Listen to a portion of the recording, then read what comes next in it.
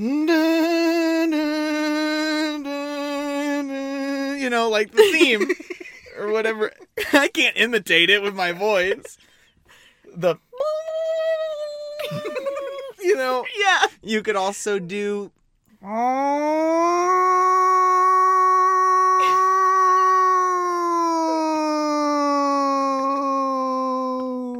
That's pretty good, buddy. Stop.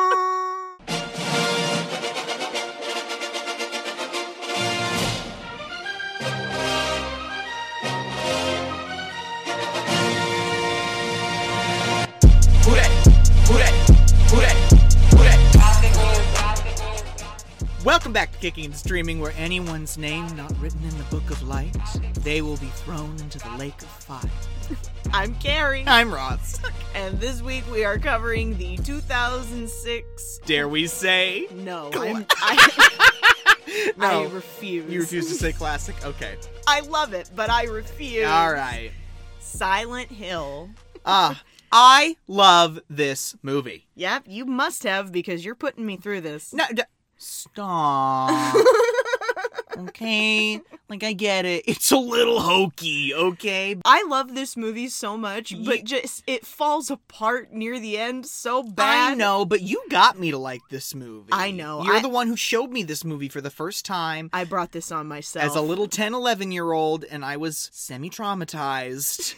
Most of you already probably know that this is based off of a game for the PlayStation 2 that came out in 1999 from Konami.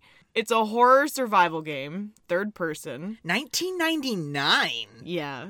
Like... I don't even think of video games existing in 1999 for some reason. You mean video games that aren't Pong? Or like, you know, Super Nintendo, you know? You played Super Nintendo! I know!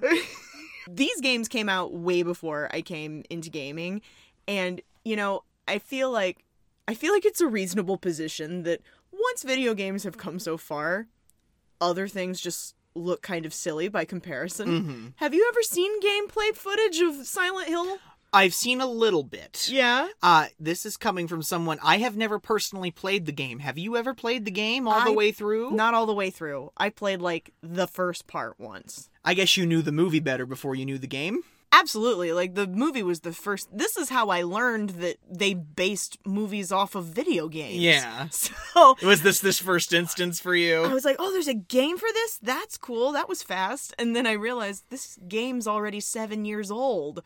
I've only been a gamer for, like, less than 10 years. Uh-huh. And so by the time I came into this realm, I'm sure Silent Hill's a great game when played all the way through, but the graphics, the primitive graphics, Yeah. for me, it's hard for me to find anything scary, especially since I'd already seen the movie. Christophe Gans directs. He's French. This is a French-Canadian production. It's written by a man named Roger Avary, and Gans and Avary wanted to get together because... The Silent Hill video game fan base, they are a hard egg to crack. Like, I think they had to work for a considerable amount of time to even get the rights for this project because the fans kept going, no, no, no! Gans had to, like, submit a video audition. Like, when you want to be on Survivor? Like, No, yeah. he didn't, really? Yes. Oh, God. Like, yes, I think I'd be the perfect director for Silent Hill. In the game, the third-person protagonist is a man named Harry Mason, and he's, like, driving through a mountain range on his way home from vacation with his daughter, Cheryl. Not Sharon. Cheryl. Let's just bend that as much as we can. And it's the same thing. He crashes the car, he wakes up in this really creepy place, and his daughter is missing. And then you basically just go from there, right? Yeah. I think, you know, when Avary and Gans were working on this project... Who did I just become?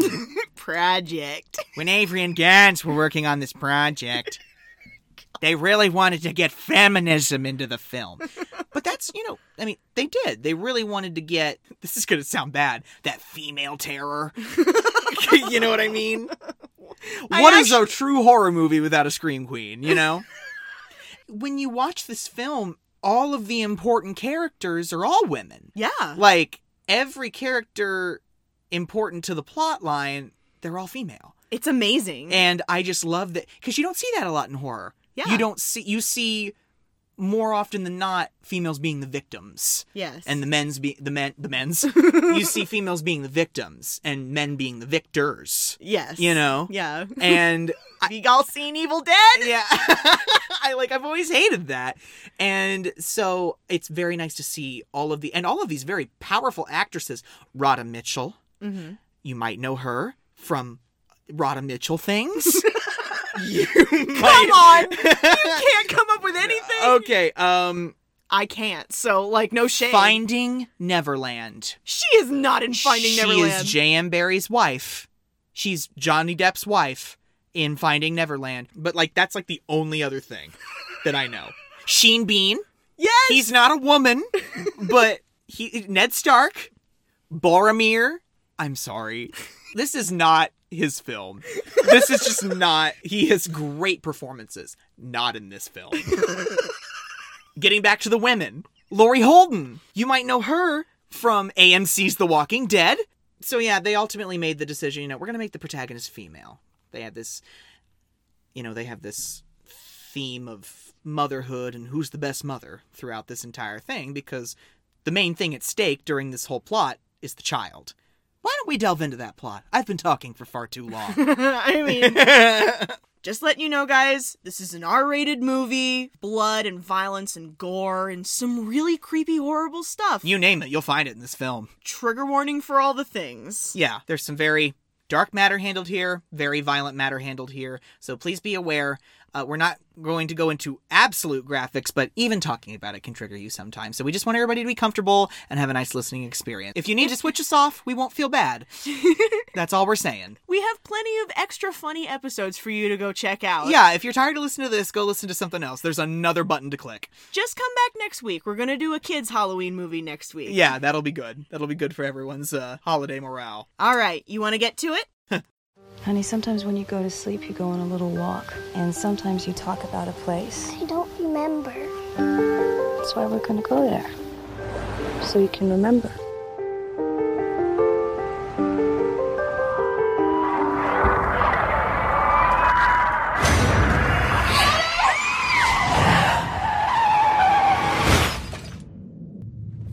Sharon!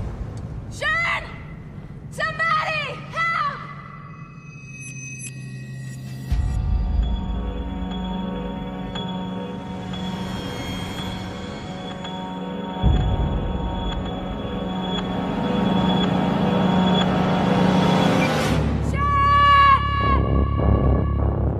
Christopher, Sharon's gone. I need your help. I'm not okay. Please, hurry. The fire started 30 years ago.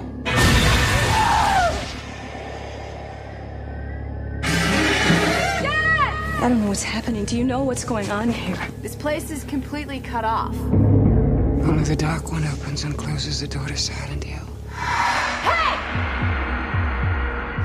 Where is she? I'm trying to find my wife. She looks exactly like Sharon. Why?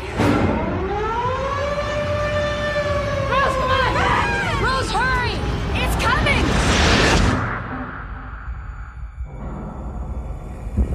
What's happening? Oh!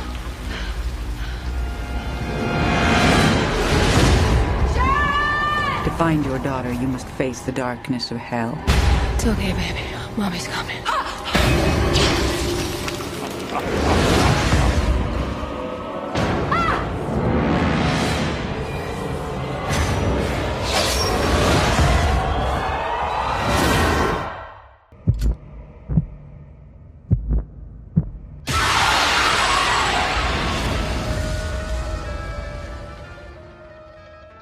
We open on a couple of half-naked parents searching for their lost daughter in the middle of the night. All I'm saying is Radha Mitchell and Sean Bean are still very attractive at this point. Yeah.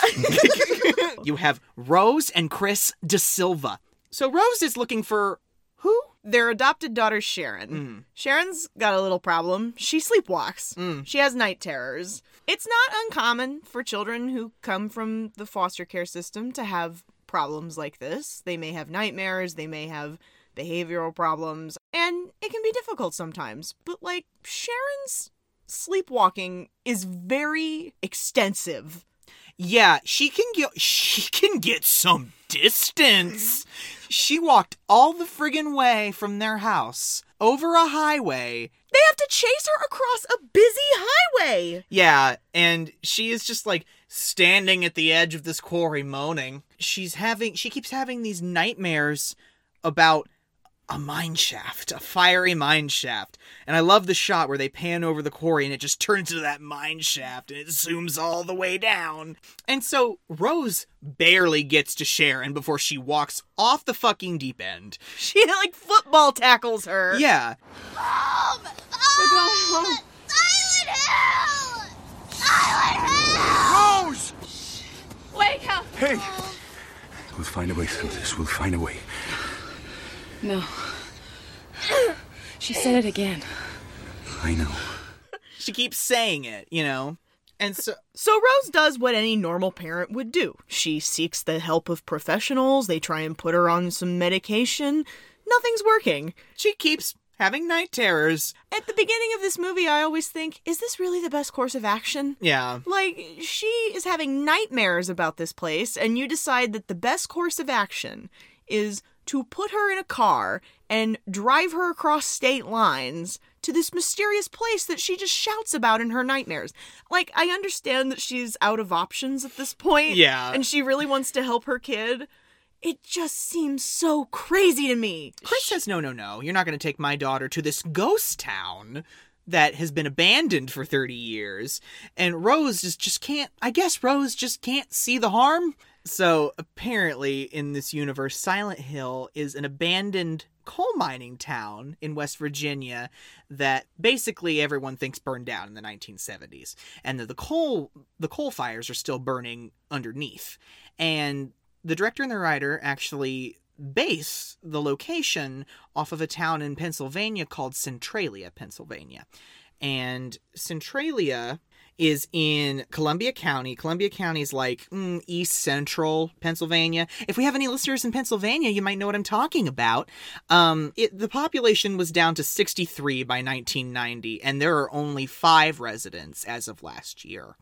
And the coal fires are still burning underneath since 1962. And it's the same way in Silent Hill. Yeah, and so we get this lovely scene. I love the way this film is shot, and I love the way that the cinematographer and the editor really worked hard in post-production to give you this, like, animated feel. Like, it's not CGI, but it almost looks like it.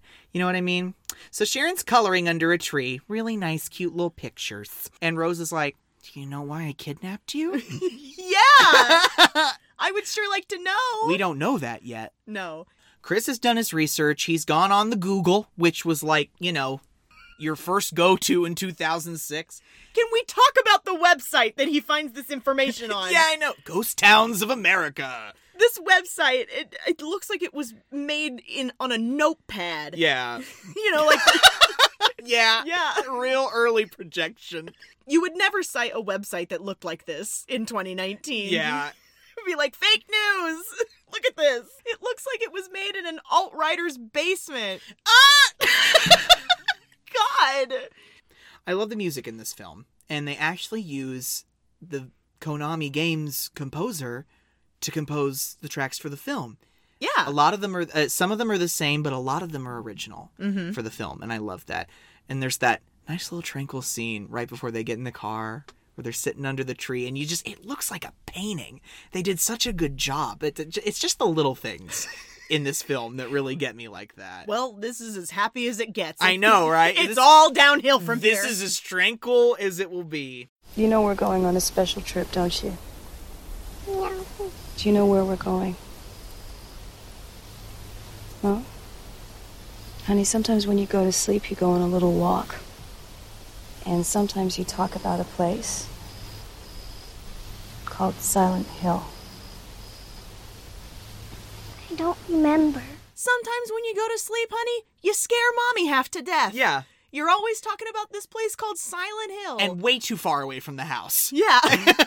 Rose is explaining to Sharon that they're going on a little road trip and that Daddy's not coming.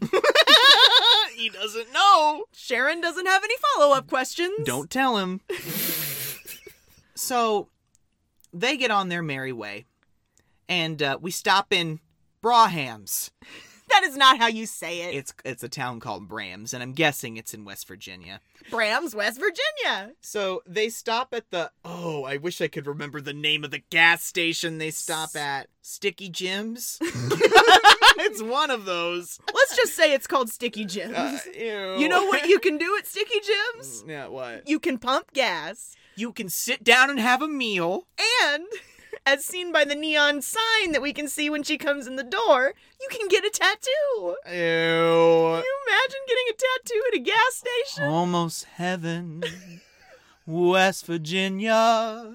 And so she goes in to get the Jacelines and to get directions. Meanwhile, Sharon is terrified alone in the car. And who pulls up? Toluca County police officer. Officer Sybil Bennett. Yeah, she sees this unattended girl in a vehicle and just walks up to the window. And she's peeking in and she's like, Hey there. Is everything all right? Don't talk to strangers. Good girl. Sybil's a very vigilant police officer. Yeah. You know, she's got a history that we'll learn about later, but she is very vigilant and she's just going to do her job. She's going to do her job. Yeah. Yeah.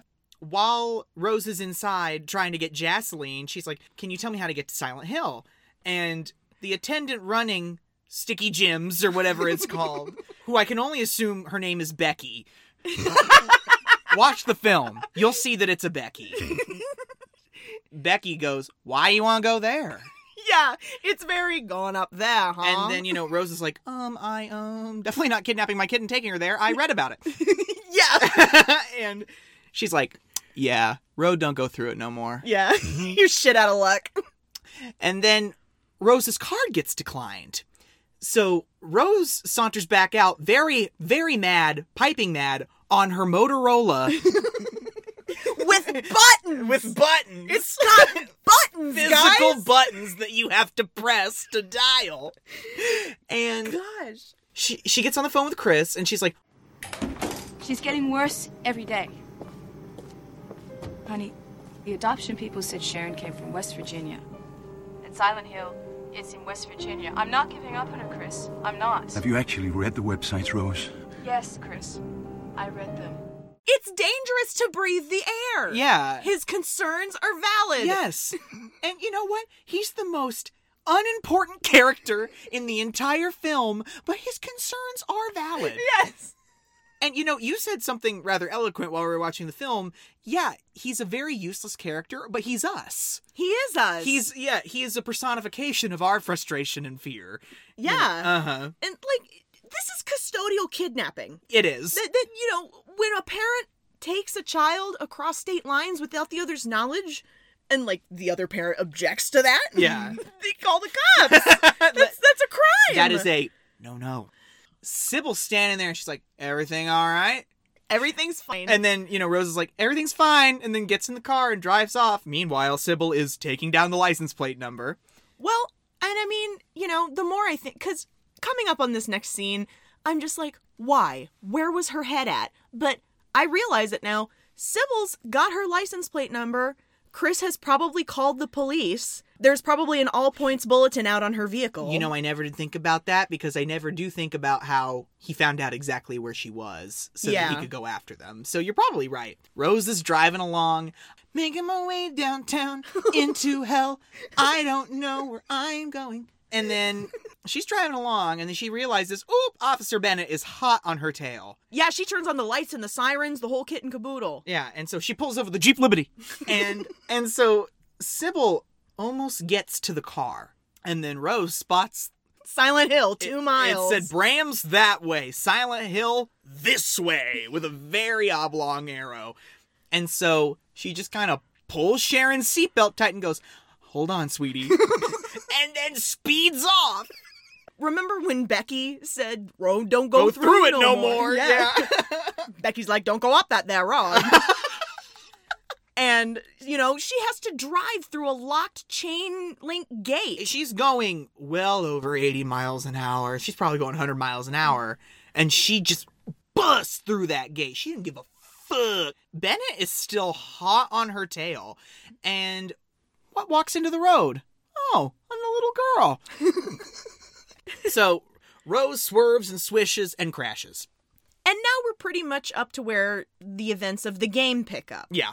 Harry has been driving his adopted daughter through the mountains, and he swerves and crashes, and he wakes up, and just like the movie, he wakes up with no daughter in the car. And you just kind of see the fade-up shot of Rose lifting her head off of the steering wheel, and it's all gray outside. We are not in Kansas anymore. She's kidnapped the kid, and now the kid is missing. And she's like, oh, now I'm really arrested.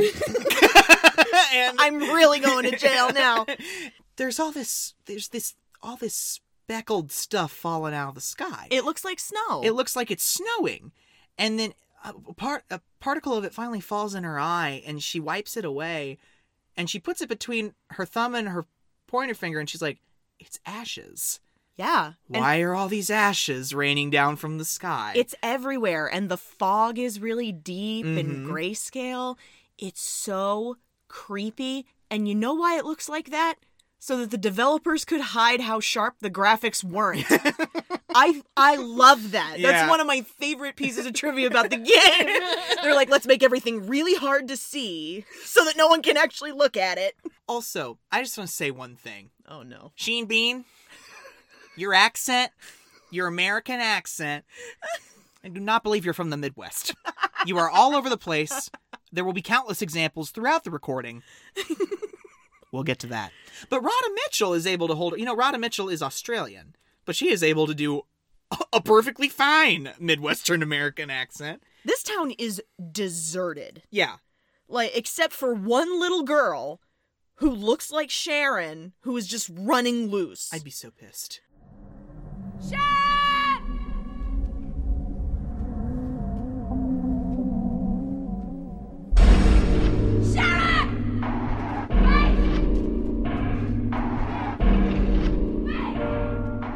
These shots of her chasing this little girl through the town are all very reminiscent of the game, especially that first part of the game. All of the overhead shots, especially when she's going into the alley with all the chain link fence, all of that is like pulled directly from the game. I know I have a lot of complaints about this movie. I will air those complaints, but at its core, you can tell that this creative team really loved the source material and wanted to try and be faithful to the source material. It's tricky when you have to cram 7 hours of gameplay into 2 hours of movie. Yes. So I understand how things go sideways there. She's just chasing this little girl. And because she thinks it's Sharon, but if it was Sharon, she'd probably stop. Yeah. My mom is calling my name. I'm in a strange town. I don't know anybody. She would stop for her. But she eventually chases her into this alley. It's you were like, what is this? It looks like you're going down into like an underground metro. Yeah. And then it looks like you're going into a subway. It's this series of twisting and turning alleys. It's so weird. And then right as the little girl disappears down into it, she's like, Sharon, honey. And then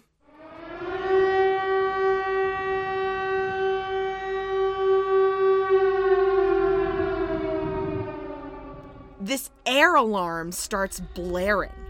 And as Rose looks around, she sees that everything is just slowly going dark. The daylight is just vanishing. And she's like, what is happening? This is where I would like to point out, first and foremost, that I'm sorry again that this is not a visual medium.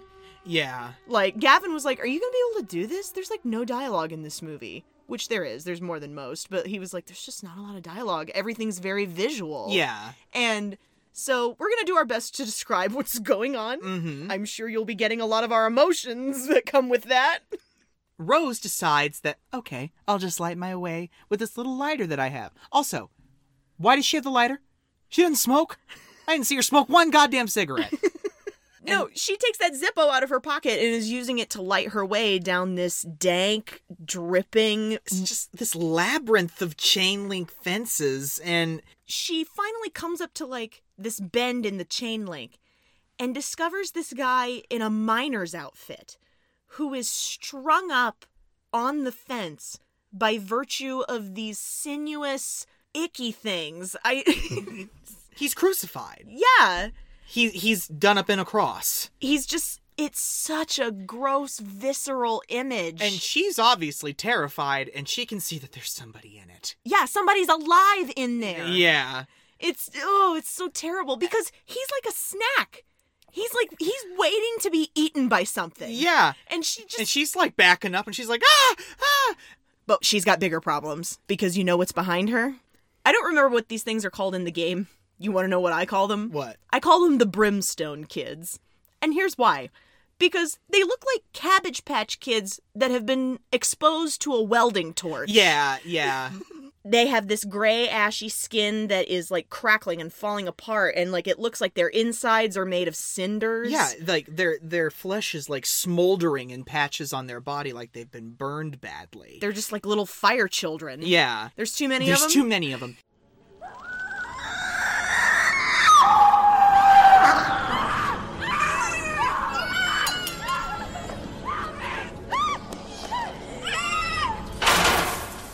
It makes me so freaked out when they're chasing her through all this crap, and she's trying to get out of it. You really feel Rose's terror. Like, Radha Mitchell has this ability to be so vulnerable, but yet so determined at the same time. And, like... You love a strong, determined woman. I do, but she just brings this vulnerability to the character that I eat it up. I do. And so, she's screaming, trying to get away from all this monkey business, and... They chase her into this bowling alley. And they're like, they finally get her on the ground. They're swarming her. They're swarming her and clawing on her. And then there just comes this moment where she just screams.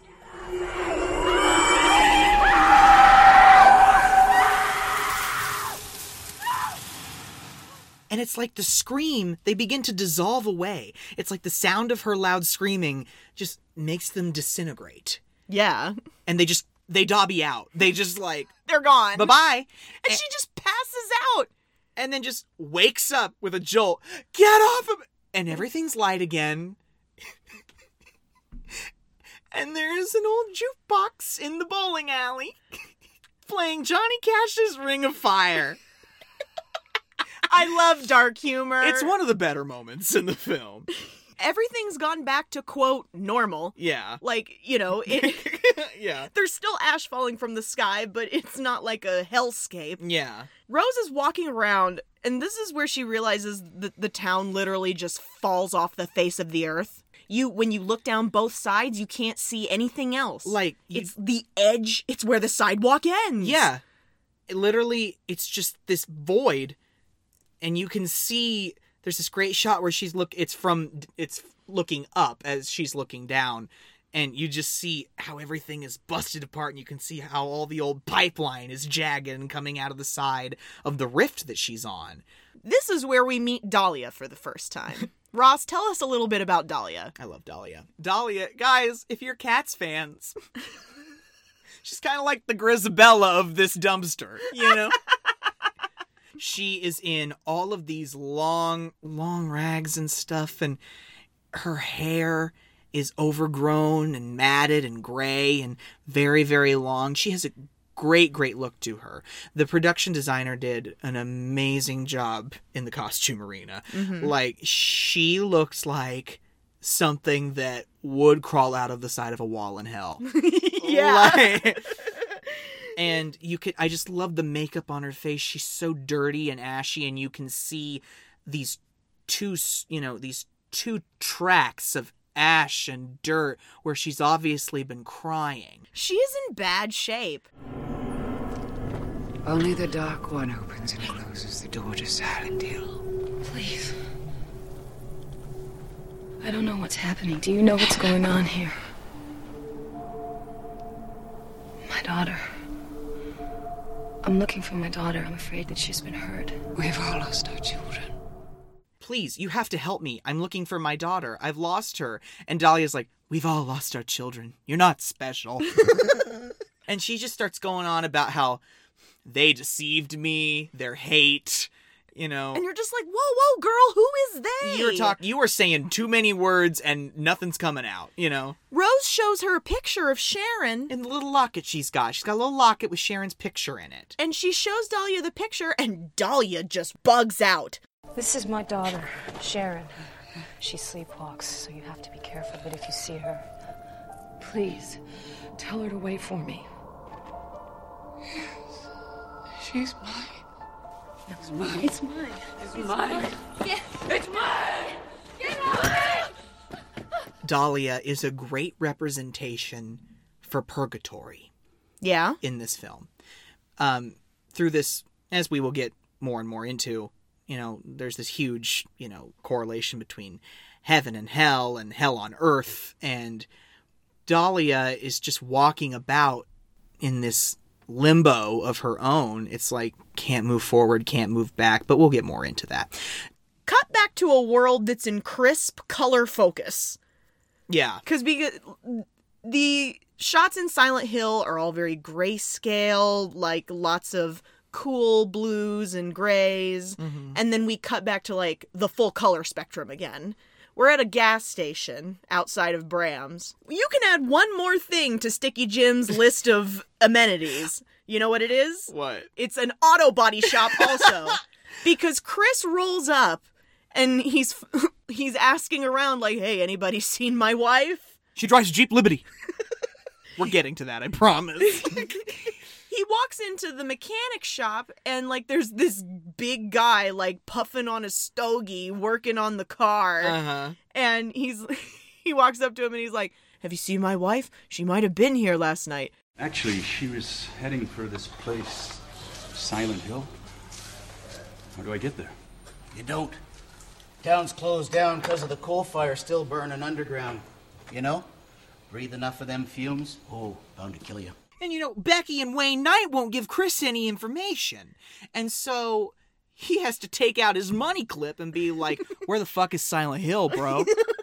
Chris is able to follow his information to the accident site where Rose plowed through the chain link fence. Mm-hmm. Okay? So it's like a long bridge, and the gate is at the other end. And at one end of the bridge, there's a police roadblock. It's pouring rain. Chris is soaking wet. He doesn't have an umbrella. And he's asking the cop, like, hey, have you seen my wife? Where is she? Sorry, sir, this road is closed. We'll have to turn around. I'm looking for my wife. She may have come through here. She drives a Jeep Liberty. Silver, Ohio plate. Sir, this man's wife was driving the Jeep. She drives a Jeep Liberty. Who did you become? I'm sorry. He gets out of that car and he turns into a guy from the Bronx. Like, they take him across the police barricade and they introduce him to lead detective Thomas Gucci. Where is she? Inspector Thomas Gucci, enjoying the weather, are you? God's sake. I'm trying to find my wife. I know, hang on a second. Now, that vehicle you were talking about, we found it. Yeah? It's got the end of the bridge here, but it's empty. It's got no indication anyone's come under any harm. Good Christ. Toluca County lead detective Thomas Gucci? What? All right. He is all business and he is full of attitude. Detective Thomas Gucci, enjoying the weather, are we? You asshole. He's holding an umbrella. This man is distraught. And this is one of the scenes where you have a lot of problems with his accent. Okay, he can't settle on something. He's like, I'll try a little bit of everything. I'll be from the Midwest. I'll be from the East Coast. I'm looking for my wife. She might have come through here. She drives a Jeep Liberty. Sheen Bean. You are better than this. Gucci's like, it's Gucci. I've got men already up there looking for your wife and daughter. It's gonna be okay. We found the Jeep. Cut back to Rose wandering around some more. She spends a lot of this movie just walking through these sets. And I think that's fine because Silent Hill, it's more atmospheric. Mm-hmm. So that's why the setting details are very important, and it's very important that you see a lot of it. Mm-hmm. So I get it. So Rose has wandered back to the Jeep Liberty. Yeah. And she's back at the car, Throughout the movie, one of the narrative devices we get to push this plot along is that Rose is finding Sharon's drawings all over the place, and she's using them as, like, clues to find out where she might be. This is one of the first drawings that we get in Silent Hill. It used to be a fun little picture of a schoolhouse and, you know, there was sunshine and birds. Now it looks like the seventh circle of hell and there's birds flying all around it. And now there's a little girl in one of the windows. She's just like, a clue. Ooh, another breadcrumb. I guess cars don't run in hell. Yeah. And so she's trying to start this Jeep. She's like, fuck, come on. And then Sybil magically appears on the side of the vehicle, and she's like, put both hands on the wheel. Where's the little girl, ma'am? Please. My daughter, she's gone. I need your help. Get out of the car. What? Move it. Huh? Jesus, what are you doing? You're under arrest. What? You have the right to remain silent. Why? Anything you say What can the and hell will be used for? against you in a court of law. Sybil's a great police officer. Like, consider everything she doesn't know. Mm-hmm. She's being a very good police officer. She sees a child in a custodial kidnapping situation. Mm-hmm. You can see on Sybil's head, she's got a pretty gnarly bust on her head, and you can see the blood's dripping down.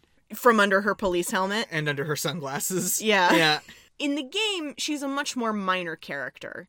She's actually there when you wake up in, like, the bowling alley or the diner. Whatever happens after the first darkness falling, she's there when you wake up. And she's not as much of a character in the game as she is in the movie. That is one improvement that I really like. Mm-hmm. You know, so whatever reason she's here. And she's realizing that she can't make contact with the station. Yeah, she's trying to radio in this perp. Officer Bennett to base, over. Base, do you copy? Over. You're bleeding. Cracked my head on the road pretty good when my bike went down. You all right to walk? Sure. Then it looks like we'll be hiking back to Bram's. As they're walking, they're chatting. Sybil is explaining to Rose exactly why she's being so aggressive. Yeah. A sicko brought another kid up to Silent Hill before, and she had to save his life. This is where Sybil gets a huge reality check. Because she's trying to walk her out of town, and we come to a very similar precipice. The whole world just drops off. Like, literally, Sybil, like, lets go of Rose and continues to walk to the edge, looks down into that void, looks to the left, looks up to her right at the complete cut-in-half mountain. And she's just looking around, and I think that at that moment, you can see it behind her eyes, she's like, no. This is not happening. This is not real. I'm going to push this back into the back filing cabinet. Rose is like, okay, do you see what I'm talking about? Something weird's fucking happening here. She's not convinced, though. She's like, take these handcuffs off me. And you're right, she is not convinced. She wants to walk to a fire tower, and Rose is so over it at this point. I love it. There's a fire lookout tower on the far side of Toluca Lake. It should have a radio. Fuck you, you stupid cop. I mean, hey, we've all been there, with both good and bad cops. Yeah. Whether they're just writing you a speeding ticket or planting evidence on you, we've all been there. This is where the oh hell no makes an appearance. Is that what you're calling it? That's good. And Again, the titles of these creatures are available on the internet. I didn't look them all up because, frankly, I like calling it an oh hell no. There's like this weird fenced off area for junk, like right on the side of the mountain. And Sybil sees a shadowy figure on top of a trash heap. And she's like, hey, you up there. I'm a police officer. You have to listen to me. Yeah. And then her radio starts acting up. Mm-hmm. And the oh hell no comes stumbling around. It looks like its skin is a makeshift straitjacket, and it's got no arms, it's walking on two bowed-in legs, and it's got this you can't even put it into words. It's got this gaping hole in its stomach, and there's pluming, sizzling, fluid dripping out of it. It kind of looks like a human being trapped in a morph suit. Yeah. But it can also shoot caustic black goop from a hole in its chest cavity. Yeah. Like, it's so weird. It's got no eyes, no ears, no mouth. It spews that black acid all over her helmet. Yeah. And she has to, like, rip it off her head. I love the shot as she throws the helmet on the ground, and you can see that the fluid is eating away into the helmet. Stay where you are!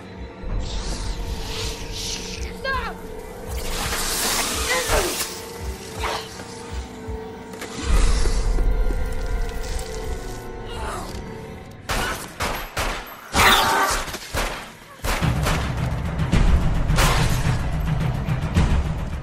She rips that helmet off, and I'm like, wow, am I gay?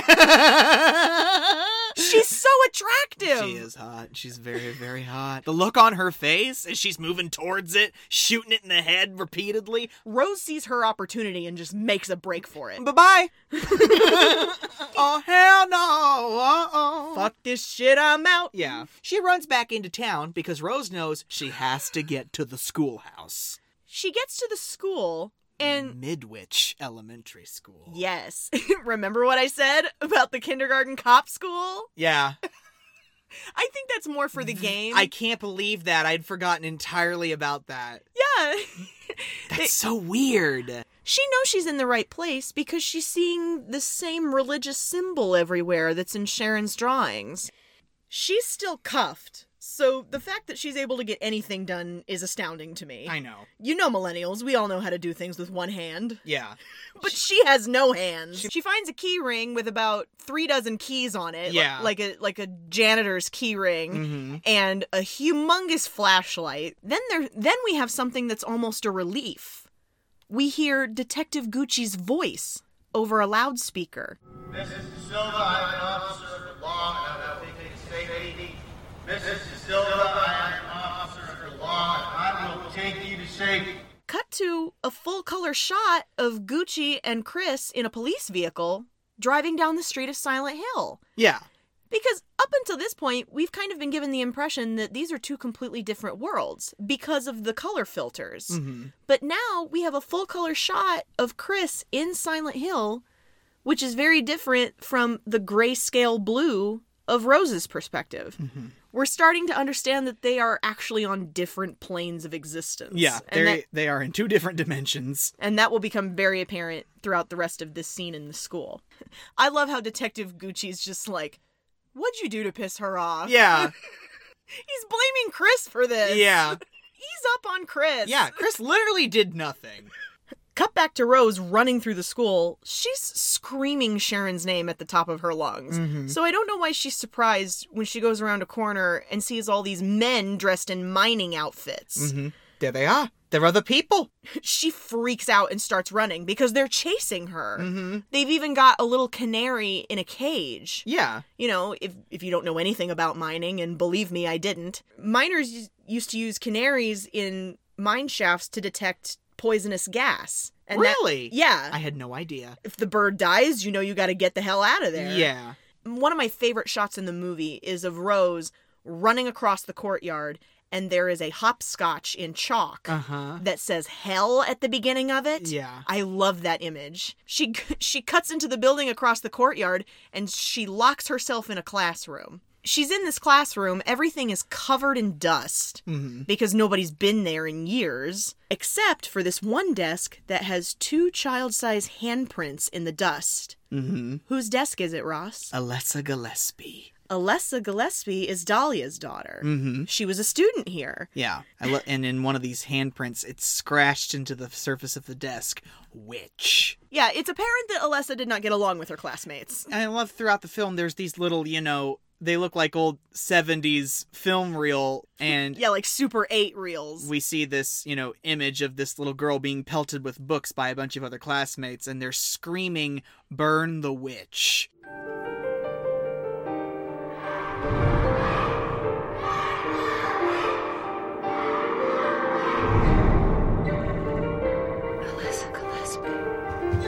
Children's voices in unison are just inherently terrifying, number 1. Yeah. Number 2, bullying. Number 3, this is a horror movie.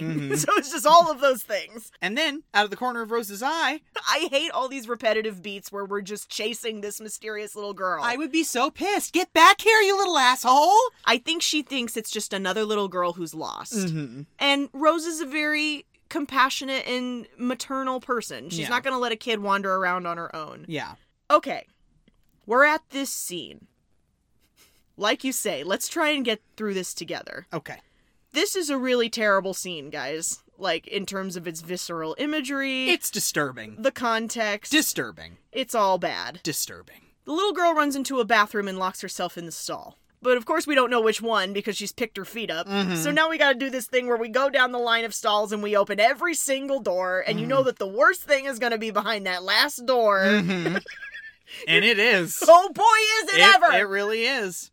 She opens that door, and an adult man in a janitor's outfit with a name patch that reads Colin, he's strung up with barbed wire over this toilet. His back has to be broken in several places.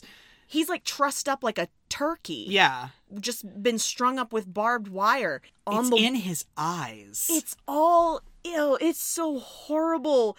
I love the way Rose just jumps back like, ooh! Can you imagine the smell? Oh, God. Bathroom is so disgusting. On the wall, over his head, in what I imagine is feces. Dare you, double dare you. With an arrow. Pointing at his mouth. And then she realizes... that it's a clue, Blue! There's... Could you imagine if this was Blue's Clues? And she just turns off that flashlight and she's like, okay, I've got to get what's in his mouth. And so she just kind of reaches in between the barbed wire and she takes this rock-looking thing out of his mouth. And then...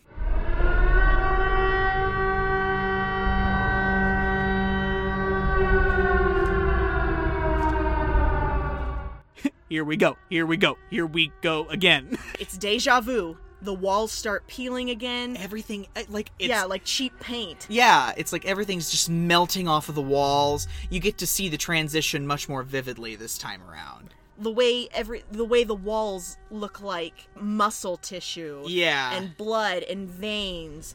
But wait, there's more bad news. I know this is going to be... It's so creepy! I know this is going to be tough for you to get through, but just hold my hand if you need to.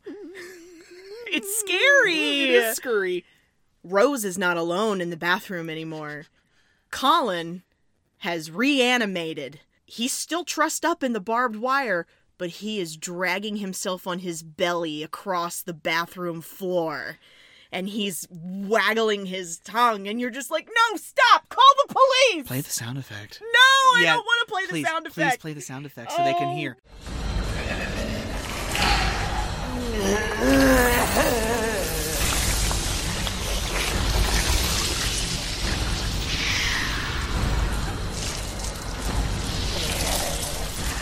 The sound design in this film really will get at you. Oh, it's horrible. The noises he's making when he's groaning is just, it's not okay. She decides to scream for about 30 seconds before finally fucking leaving. Yeah, I'm like, girl, what are you doing? Get out of there! And then she goes on a real hell journey all throughout this school trying to get to somewhere safe. She falls out a window back into the courtyard. Mm-hmm. And... here we go. Yeah, here we go. Silent Hill fans, I know you're mad. But guess who shows up? Pyramid Head. I'll very quickly give you the cliff notes on why Silent Hill fans are mad about this, okay? Pyramid Head doesn't show up until the second game. His imagery and what he represents have everything to do with characters who are not in the first game and who are not in the narrative events that we're trying to follow here. Mm-hmm. So putting him in there is just fan service and doesn't really make a lot of sense in the context of the lore. And ended up making fans mad rather than pleased. But it's almost one of those things where it's like, when you think about Silent Hill, you can't not talk about Pyramid Head. Mm-hmm. He's one of the most iconic creatures from the franchise. You go to a con anywhere, a convention, there's someone dressed as Pyramid Head. Mm-hmm. Every year. He's wearing a XXX size Dobby's tea cozy. Yes. And he's And very buff, very cut up, and he's carrying around a knife that that is hindering his speed because it's so heavy and long and gigantic.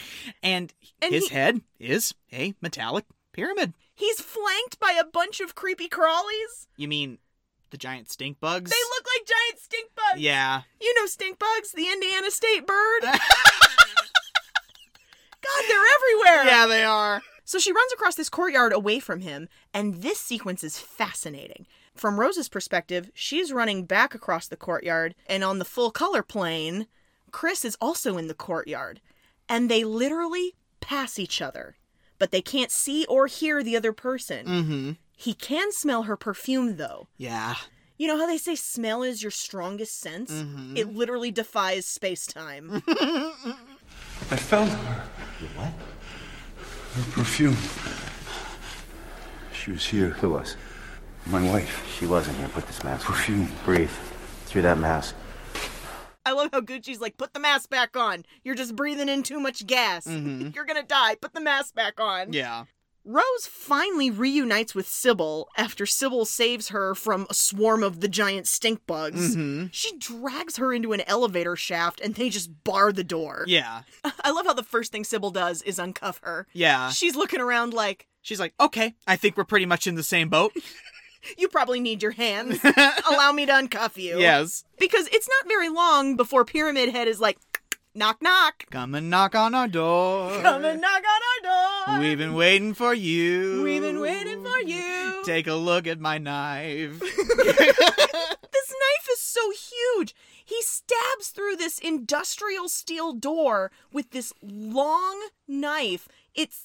I would call it a machete, but that doesn't describe it either. It's 12 feet long. It's El Gran Machete. El Gran Machete. Okay, we'll go with that.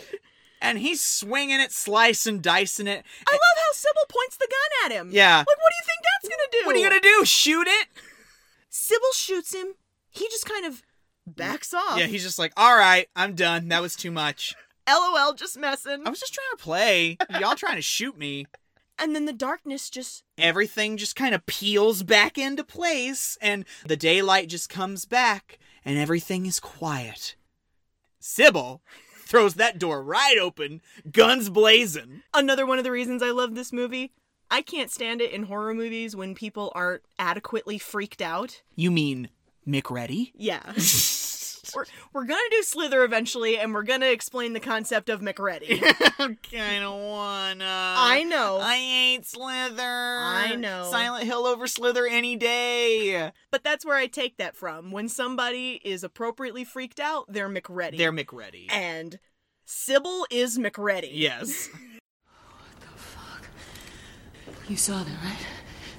That was real? What the fuck is going on? All right. I know this is crazy. I know. We gotta calm right down because my kid is not here and I've gotta find her before this happens again. She's driving this car now. Yeah, she's like, my kid's not here and I gotta find her. She's like, look at this rock I pulled out of this dead guy's mouth. It says hotel on it. We should go there. We cut to them walking up to the hotel. I hate this. This is the worst line in the whole film. They used to say this place was haunted. I think they were right. Not only is it a very bad line, it's some very bad ADR. If you watch her mouth isn't moving. She didn't say that. Bad form. They hear an altercation taking place in the hotel and, like, run towards the noise. This is where we meet Anna, part-time scavenger, full-time cult member. She's trying to drive off Dahlia, who's accosting her. Yes. Get back! Hey! Hey, stop! Think you of thee who cast the first stone. Lambs without a shepherd, shepherd without a flock. It's your sins which hold you here. Stop your alarm, please! This is just what Dahlia does. She wanders around like, wake up, sheeple! You're all in your own hell! Yeah. She's that person wearing the sandwich board that you try not to make eye contact with. Yeah. Yeah. Like those people that stand in the middle of highways with cardboard signs that say appeal to heaven. Yeah. Yeah. This is where we're starting to learn that Dahlia is persona non grata. Yeah. Because she finally runs off, And Anna starts explaining. Dahlia was cast out. Not even the darkness wants her. She's lost her daughter, too. What? Sinners deserve to lose their spawn. You mean there are other people here? So this faith literally runs this town. Mm-hmm. It's pretty obvious at this point that it's a cult. Mm-hmm. There's symbols, there's rituals, there's weird stuff happening everywhere. Mm-hmm. It's a cult. Sybil finds one of Sharon's drawings in the mailbox for room 111. I'm just saying, they are not looking very hard. These clues are basically like, hey, pick me up. Hi. Like the Blue's Clues. Yeah. You just walk up to that mailbox, it's got a big blue paw print on it. I feel like a child again watching Dora the Explorer. Is it here? No! And Sherlock Rose is like, all right, we're going up to room 111. She's like, I hate that. It's sloppy writing. Check this out. What number did you take this from? 111. We gotta go to room 111. Writers really broke a sweat with that one. Yeah. Meanwhile, back on the other plane, Gucci puts Chris back in his car and sends him on his way. He's like, don't fuck with my investigation. Let me do this. Let me do my job. Chris isn't satisfied. He's trying to get public records on this town, but he can't get anybody on the phone. So he breaks into the records office. Again, super logical adult decision-making here. He goes into these charred record boxes and finds a case file with Gucci's name on it. The Gillespie case. Chris opens this file, and this photo of Alessa Gillespie falls out. And of course, she looks exactly like Sharon. Like, it's a photo of Sharon. It's a photo of Sharon, basically. Yeah. But it says Alessa Gillespie. And this whole case file is detailing the big fire in Silent Hill. Back at the hotel, Sybil, Rose, and Anna are looking for room 111. But they can't find it. It just doesn't exist. It's just not there. It goes from literally room 109 to 113. Mm-hmm. But there's also all of these big ornate paintings in this hallway. I'm sorry. If I'm staying at the Best Western and there's a wall-length portrait of a witch being burned at the stake, I'm checking out. I'm out. Bad Yelp review. Sorry. And so, what does Rose do with the ornate butter knife that she's stolen from Anna? She tears a hole in that portrait. Oh, and guess what's behind the painting? Room 111. What kind of pathway is this demon leaving for them? I don't know. Because they have to go behind this painting, go into this secret room, and then the secret room has, like, the wall blown out of the side of it. Yeah, and it's a bunch of stories up. Yeah, and they literally have to hop across the alley. They have to hop across the alley, a few stories in the air, across this very narrow alley into the other building. I just have in my notes, oh boy, more chasing that kid that's definitely not Sharon. We arrive in what I call Factory of Stuff. You can't make out a single thing that's stacked up in this factory, this warehouse that they've entered into next door to the hotel. It all just looks like junk. You can't identify a single object. But I know it all looks charred. Yeah, like there was a big fire. Ooh. Things coming together. Whatever started all of this is where it happened. Mm-hmm. We're chasing this little girl again. She finally catches up to this little girl. Are you Alessa? Where's my Sharon? Look at me. I'm burning. This little girl playing Sharon and Alessa is so stupid good. Yeah, she has very good versatility. Because when she's Sharon, she's just this little meek, like, oh, hi. I just want to... Look at this thing I drew. I just want to draw and buy stickers, you know. But as Alessa, she is an otherworldly being. Mm-hmm. It's so creepy. But it was all hallucination, doesn't matter, spooky horror stuff. Mm-hmm. She snaps out of it, and Sybil and Anna are like, what the hell are you doing? What the hell were you doing over there? You're gonna get yourself killed. I think I just saw Dahlia's daughter. She was the one that brought us here. What are you talking about? She was the one that made me crash my car. Alessa. We don't say her name. And then the birds start to freak out again. The birds shoot up out of the shaft. We have to leave. We have to leave! The darkness is coming! Let's go. So we're going to church.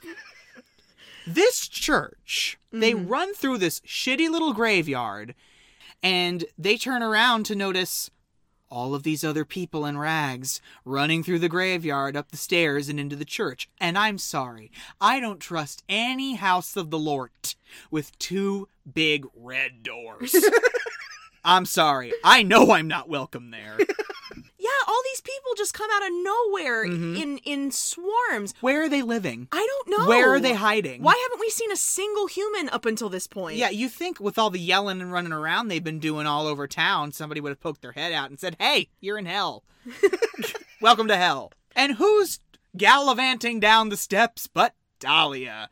She's talking shit to everybody running past her, and she's like, You run not towards sanctuary, but from your fears. Do not join the others. They are deceivers. They are damned. We gotta get inside. No. And wolves in the skin of sheep. They brought about their own hell. They'll take you with them. Rose grabs her and she's like, I've seen your kid. I've seen Alessa. This is some weird stuff. I need answers. And I just hate Dahlia. She's so non-responsive. Fire doesn't cleanse, it blackens. That's not an answer! The daylight fades and we're in darkness again. Dahlia's not at all bothered by the darkness. Yeah, I know. It doesn't, because it leaves her alone. Yeah. She can walk freely amongst it. All the other townspeople, except Anna, have gone inside the church. And Anna feels no sense of urgency. Yeah. She just wants to throw more rocks at Dahlia and call her a liar. And it's a shot of Anna, and we just see Pyramid Head materialize behind her. And your butthole tightens, because you know some shit's about to happen. We see Pyramid Head carrying Anna up the steps by her neck, and then you're just like, oh god, it's not a fun image at all. And then Pyramid Head rips the entirety of her skin off of her body. It's disgusting. He throws her bloody carcass against the door just as it closes, and Sybil and Rose's faces get sprayed with it. Oh, it's disgusting. They turn around into this nicely lit church with all of these spooky-looking townspeople, and what's the first thing that bitch cries out? Witches! You sent away the witches! Like, guys, they've been here 10 seconds. Yeah. But they are convinced that they brought the darkness with them.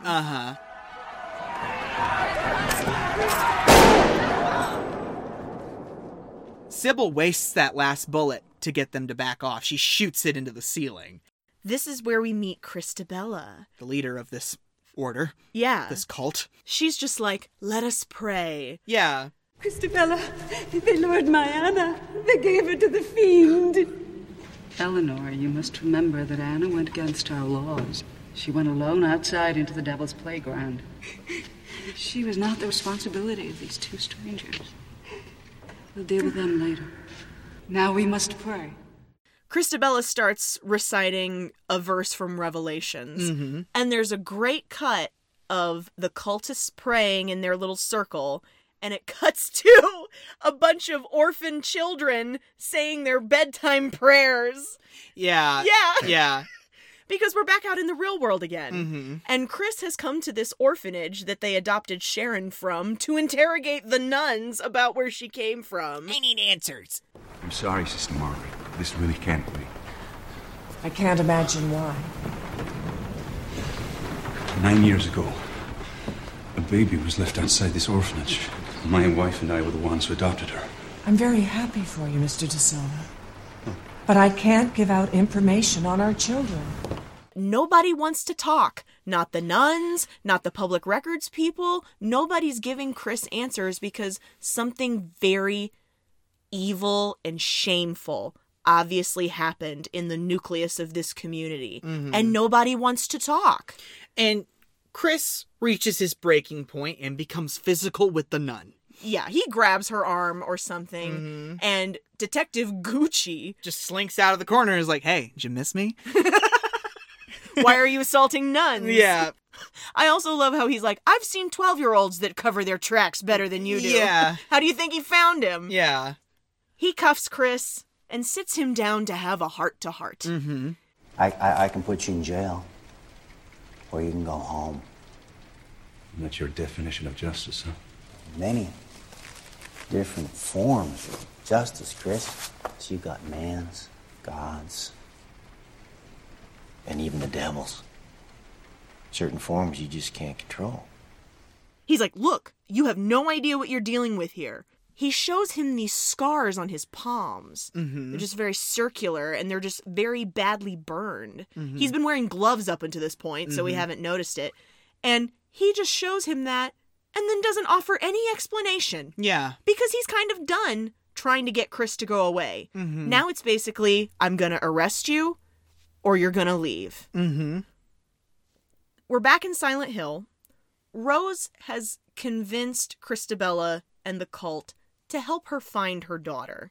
Christabella tells Rose that the demon that is cursing their town is the only one who knows where Sharon is. Why? I don't know. Mm-hmm. Okay? But Rose is like, okay, where's the demon? And Christabella's like, why, it's in the bowels of our local hospital. No one has ever returned from the core of the darkness where the demon lies at wait. She's not going to help us. Let's just go. If you wish to face the demon to find your daughter, I won't stop you. Christabella, they can't go down. Silence, Adam. Christabella and a couple of her goons escort them to the hospital. Christabella takes her over to this map on the wall. It's the floor plan of all the levels of the hospital. Look at this map. Memorize it. Your memory may save your life. Do you see this room? Yep. That is where the darkness lies. The demon is in the bowels of this building. It hides behind the face of an innocent. Basement 13. Yes. That's it. We're literally going down to hell. Yeah. To the basement. Mm-hmm. When they first came in the church, in the struggle, somebody pulled Rose's locket off, the one with Sharon's picture in it. Mm-hmm. And Christabella picked it up, okay? And she is returning it to her. It has opened in her pocket. Yeah, it swings open and she sees Sharon's picture. She goes from 0 to 1,000,000. Witch! Her child's the likeness of Alessa. Her child's the next vessel. Stop her! Don't let the witches go down! The goons try and strong-arm them, and Sybil just takes the baton to them. Yeah, Sybil's like, no, you're not putting your hands on us today. She shoves Rose into the elevator while she fends these guys off. Find her. Sybil! Sybil! Open the door! And then the doors just slam shut, and then we start falling! The literal elevator in our minds, yeah, in our hearts, and in the movie are all falling rapidly. Yeah, it's terrifying. And the goons, oh, this is horrible. This is just awful. Yeah, I don't like watching this sequence where the men are beating the holy mess out of Sybil. Another unfortunate example of how the sound design is so good. Oh. Because it's the sound of a pipe hitting bone and flesh. Yeah. It's horrifying. I'm not going to play any of it. The squish squash flippity flop. I'm not going to do it to you. It's bad. So ding! The elevator opens! Mind the step, sir. Oh my god! Going up, sir. Have a good day, sir. Honest to goodness, how did we get a Roger Rabbit reference in here? And you know what symbol is painted on the inside of the elevator door? The bisected symbol of the order. And you're just like, is there anything this order hasn't marked for their own? Can't they leave some of it to hell? Rose has memorized the path to get to this basement room. And right before she goes down, that guy gives her the torch. Gives her the flashlight.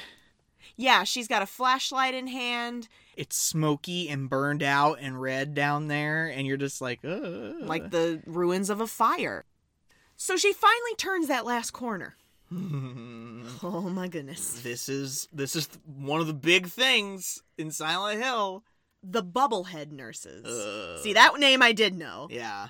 They literally look like mannequins in nurses' outfits that are just bent and twisted like an old tree. Mm-hmm. And they're just frozen, just standing there. Yeah. Rose figures out that, like, as long as she doesn't bug them, they won't move. They're attracted to her light. Yeah, so she has to shut the light off and navigate her way very slowly through all of the limbs. What's unnerving about it is they're silent and they're standing still, not moving, but they're still breathing. Yeah. So like every once in a while, one of them will go, yeah. And like, I'm like, oh, why? And some of them are armed with scalpels. Yeah. They are, most of them are armed. So I don't remember what finally triggers it. It literally is just that one nurse gets wise. And then she rises up behind her.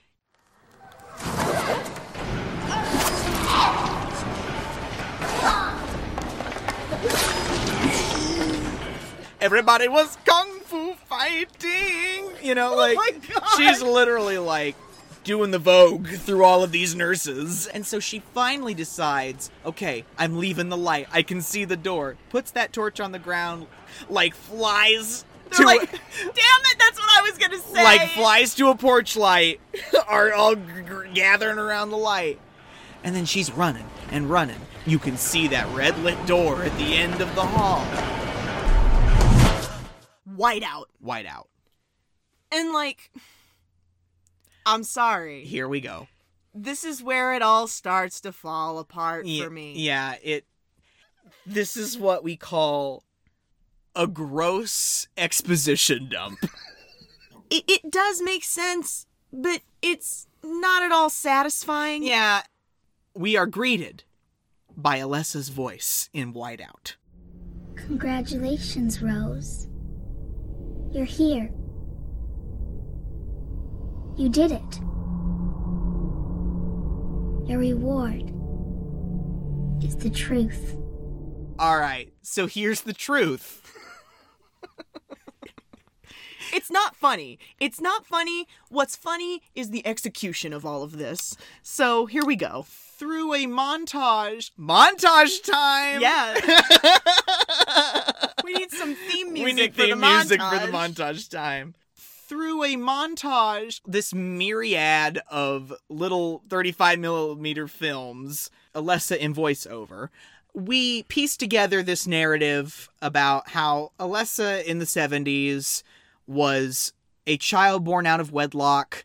Dahlia won't tell the cult who the father is. Yeah. All of the kids in school ostracize her. Uh-huh. They, that little clip we got earlier of them throwing things at her. And screaming, burn the witch. Yeah, it's horrible. Yeah. She did nothing wrong. And so, somehow, Dahlia is disillusioned into the belief that they are going to, I don't know, through prayer, through ritual, help the two of them become nice, good people in the community. They convince her that they have to go to the hotel, and when they get there... They go to room 111. They go to room 111. They separate Sharon from Dahlia. Yeah. And they're like, okay, Dahlia, wait outside. You may leave, Dahlia. We fight the sin, not the sinner.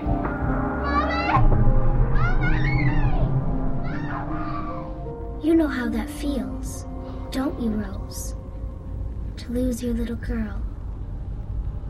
What have I done? Dahlia's obviously been a member of this order. She knows that it's probably a little ugly inside. Mm-hmm. And as they're taking her away, I think it finally dawns on her that they're going to harm her child irreparably. And this is where I'll say, I'm not using any audio of that. They can watch the movie if they want. Okay. It's just rough to listen to, guys, because... We cut to Christabella in her high priestess role, and she's no doubt quoting some obscure scripture.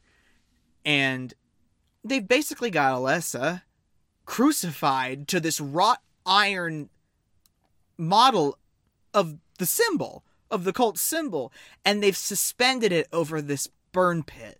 The wrought iron symbol that she's attached to just breaks loose and starts swinging like a pendulum, and it comes back and knocks over the whole burn pit, and that's what starts the Silent Hill fire. You get this cut. Dahlia runs in with the police. Mm-hmm. And who is with them? Detective Thomas Gucci. Yes, as a youngin', even though they don't do a great job of making him look that much younger. He looks the same! He looks the same! You look at him at scenes when it's in the present and you're like, wow, he looks great for 55. Yeah, and then we're supposed to get an image of him at 25, and he looks no different. Alessa's, like, in the hospital for, like, ever. Like, she's burned so badly, she can't really exist. Mm-hmm. She has to live... In hell. In a tent, basically. The demon ends up making a pact with Alessa, who is understandably full of rage for what's happened to her. And that's a common theme in horror, where when feelings are so negative that they are personified by evil energy, evil spirits, like The Grudge. Yeah. That's when I came.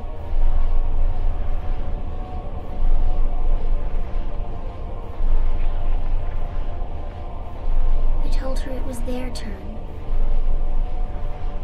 I promised they would all fall into her darkest dream. The pact kind of made her just split into two different people. You have, like, the evil little Alessa that we've been chasing throughout this entire movie. And you have Sharon. Yeah, little baby Sharon, you know, who was dropped off at an orphanage and adopted by the De Silvas. Makes so much sense. Sort of. Not based in... No, I understand. I read between the lines on that one, because you're right. It is ambiguous, and it does make me mad. But that's what I'm going with. Yeah, I know. Sometimes you just gotta be mature enough to realize that we're cramming 7 hours of gameplay into 2 hours of movie. Yeah. So, I'm gonna be that way. We cut away from the old movie film filter, and we're now in a charred hospital room. The demon appears, and she's like, look, did you see that shit? They did some really terrible things to me. So, are you finally gonna help me now? Yeah. Their blind conviction repels me from their church. I cannot enter while they deny their fate. But you can. Just tell me what I need to do. Tell them the truth. If she uses Rose as a vessel, she can get into the church.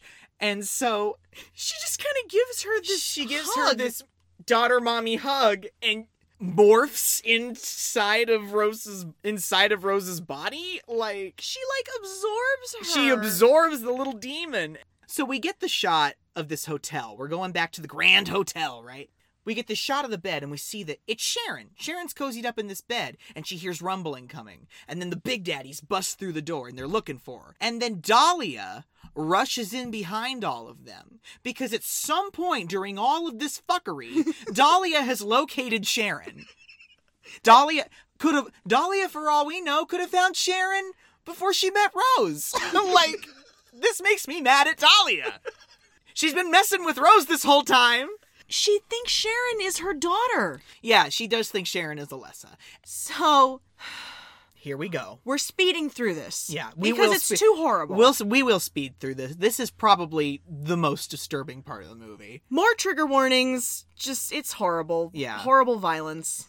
The cult is dispatching Sybil, who, for all we knew, was dead. Yeah. Because, again, that was awful. But she's tied to a ladder. They're gonna suspend her over this fire and burn her at the stake. And they show it. It's graphic. When people are scared, they're dangerous. Mm-hmm. And that's what's happening here. They're all afraid that the apocalypse has taken place and that they're barely surviving in this nightmarish hellscape. They don't even know that they've done it to themselves. Yeah, they think they're that oblivious. They think what they did to Alessa was righteous. And they're going to burn anyone who disagrees with them. Mm-hmm. So, poor Sybil. Sybil is gone. She's no longer with us. They're getting ready to do it to Sharon. Yeah, they're going to they've got Sharon tied to a ladder. And this is when Rose finally gets to the church and is like, hey! Yeah. What in the name of the Lord? Christabel is like, we must burn this child. And then Rose is like, that's not going to happen. And so Rose goes off. She lays down some truths about their situation. Why don't you tell them the truth? Tell them the truth that you deny even to yourself. There was no apocalypse. You burned in the fire that you started, and nothing can save you, because you're already damned. Take her! Burn her! Burn her as a witch! Burn her! Christabella takes out a knife and stabs her in the chest. If Christabella had any chill at all, it's gone. She's lost it. She can't stand that Rose is exposing everything and that she survived the demon. She's really mad about that. Yeah, all of this is happening in front of the child. Yeah. That's horrible. This poor child. This movie, again. It's upsetting. It's a horror movie. It's really upsetting, and you gotta get in it. I'm upset over here. I don't want to be too in it. It's having a proper effect. I'm scared. Rose is writhing on the ground. She's covering her wound, but out of her wound is trickling this thick, dark substance, which you think is blood, but it is so not. It's Alessa. And as it's hitting the ground, it's peeling up the ground like it does when the darkness comes. She brought the darkness in with her. Yeah. And what is rising up slowly down in the distance? Demon Alessa. Yeah, you can see her hospital bed rising up slowly. And then we get what I like to call barbed wire tragedy opera. Oh. I love it when Rose stands up and turns around and the organ starts and the bed just slowly rises up behind her. And all the barbed wire with it.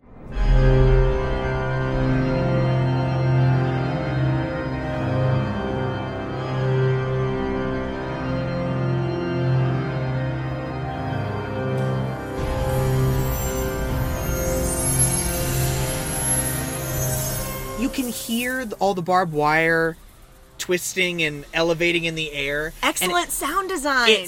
They sound like snakes. It's so great. Yeah. This triggers a cacophony of nightmarish fuckery. Good vocab word.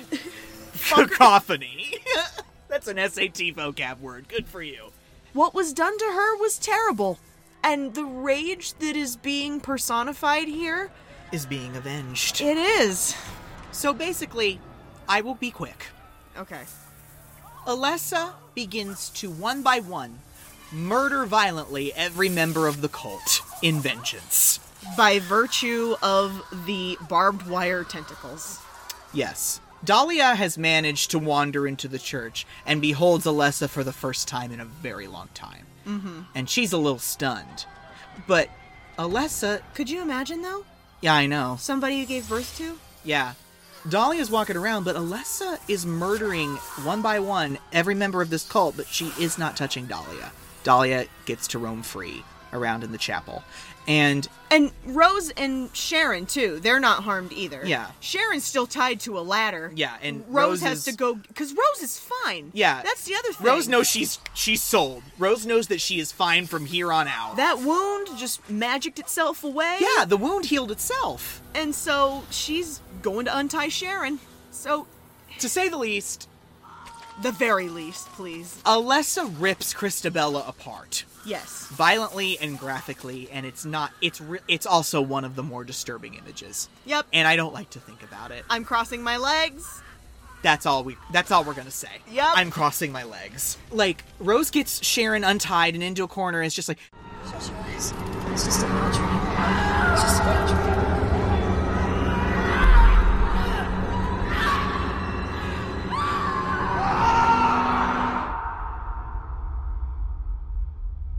And then, daylight again. Everyone else in the church is gone. But Sharon, Rose, and Dahlia. No Alessa, no cult members, because Alessa has dragged them all underground with her. To hell. Yeah. Yeah. And so they're walking out of the church, and Dahlia is sitting there by the door, and you can feel how empty Dahlia feels right now. Our favorite line in the movie. Why did she not take me with the others? Because you're her mother.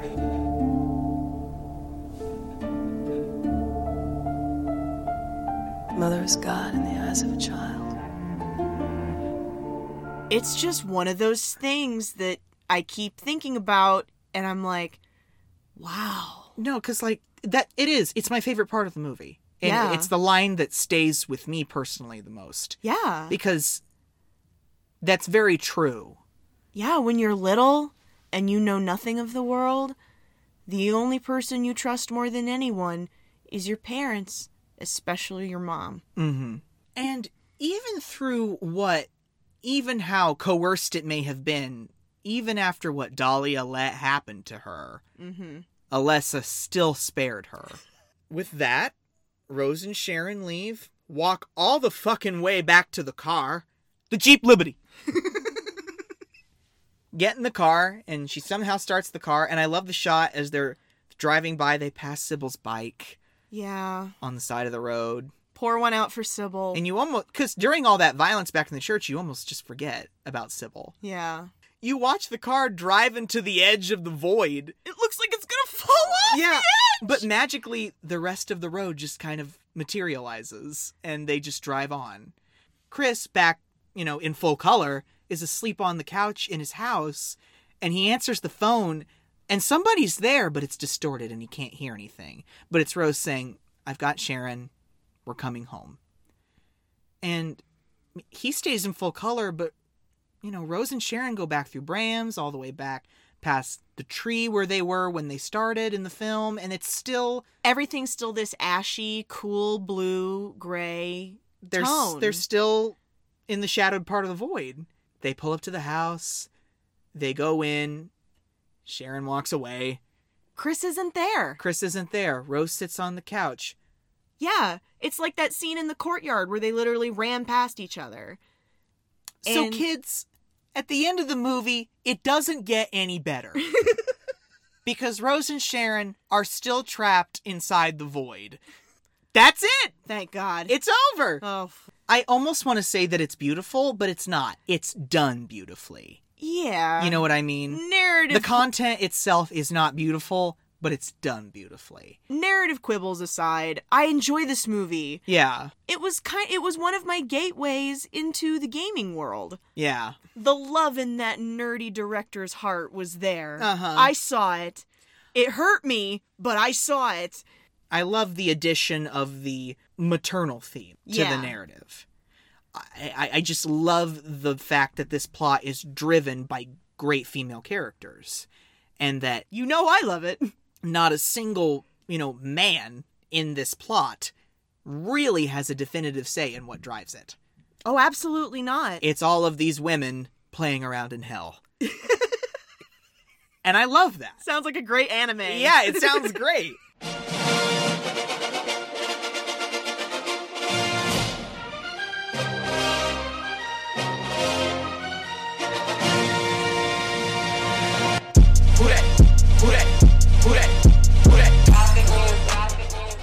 A movie that Sheen Bean didn't die in. Yeah, good for you.